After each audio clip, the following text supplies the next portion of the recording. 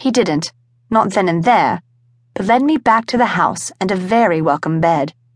The next morning he went to talk to Vanessa and came back with a wicked grin on his face, refusing to tell me what was going on. I wondered if I was due for another spanking, and although I couldn't see why, I was sure they'd find an excuse. Not wanting to repeat the embarrassment of being caught in tattered old knickers, I dressed carefully in matching underwear and a smart dress.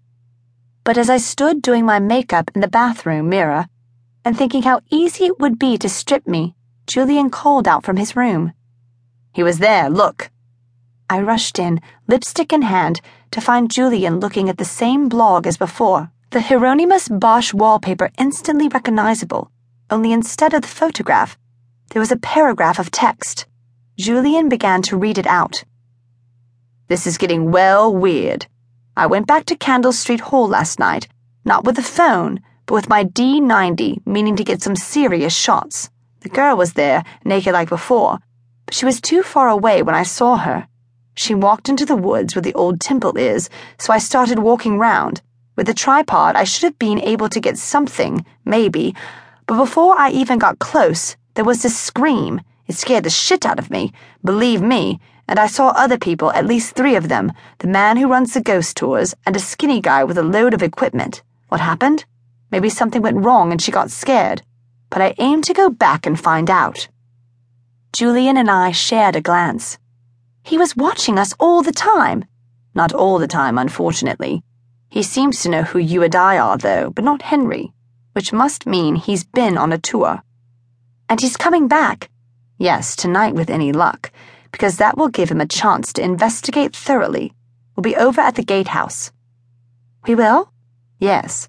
You're going to spank me, aren't you, in front of Henry?" "No." "Oh, what then? By Vanessa again?" "No."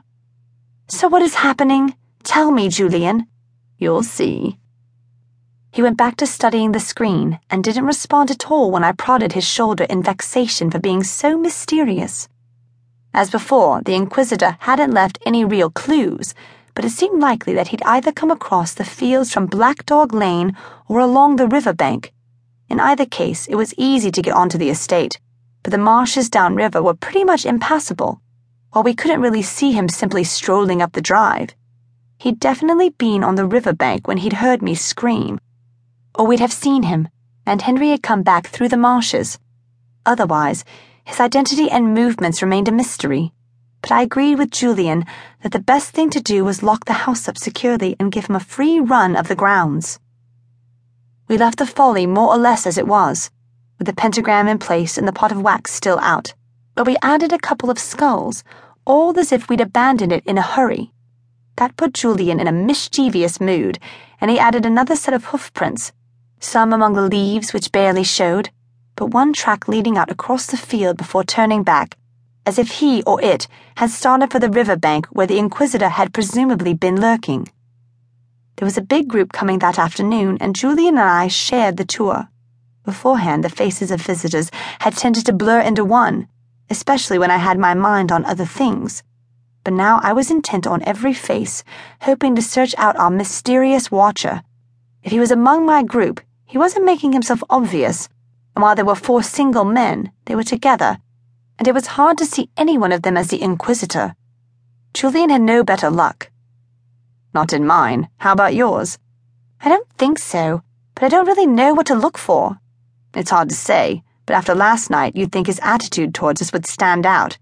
Maybe he came before and doesn't want to give himself away. There's that. Anyway, if you're ready, Graham's gone home, so it's time we went over to the gatehouse."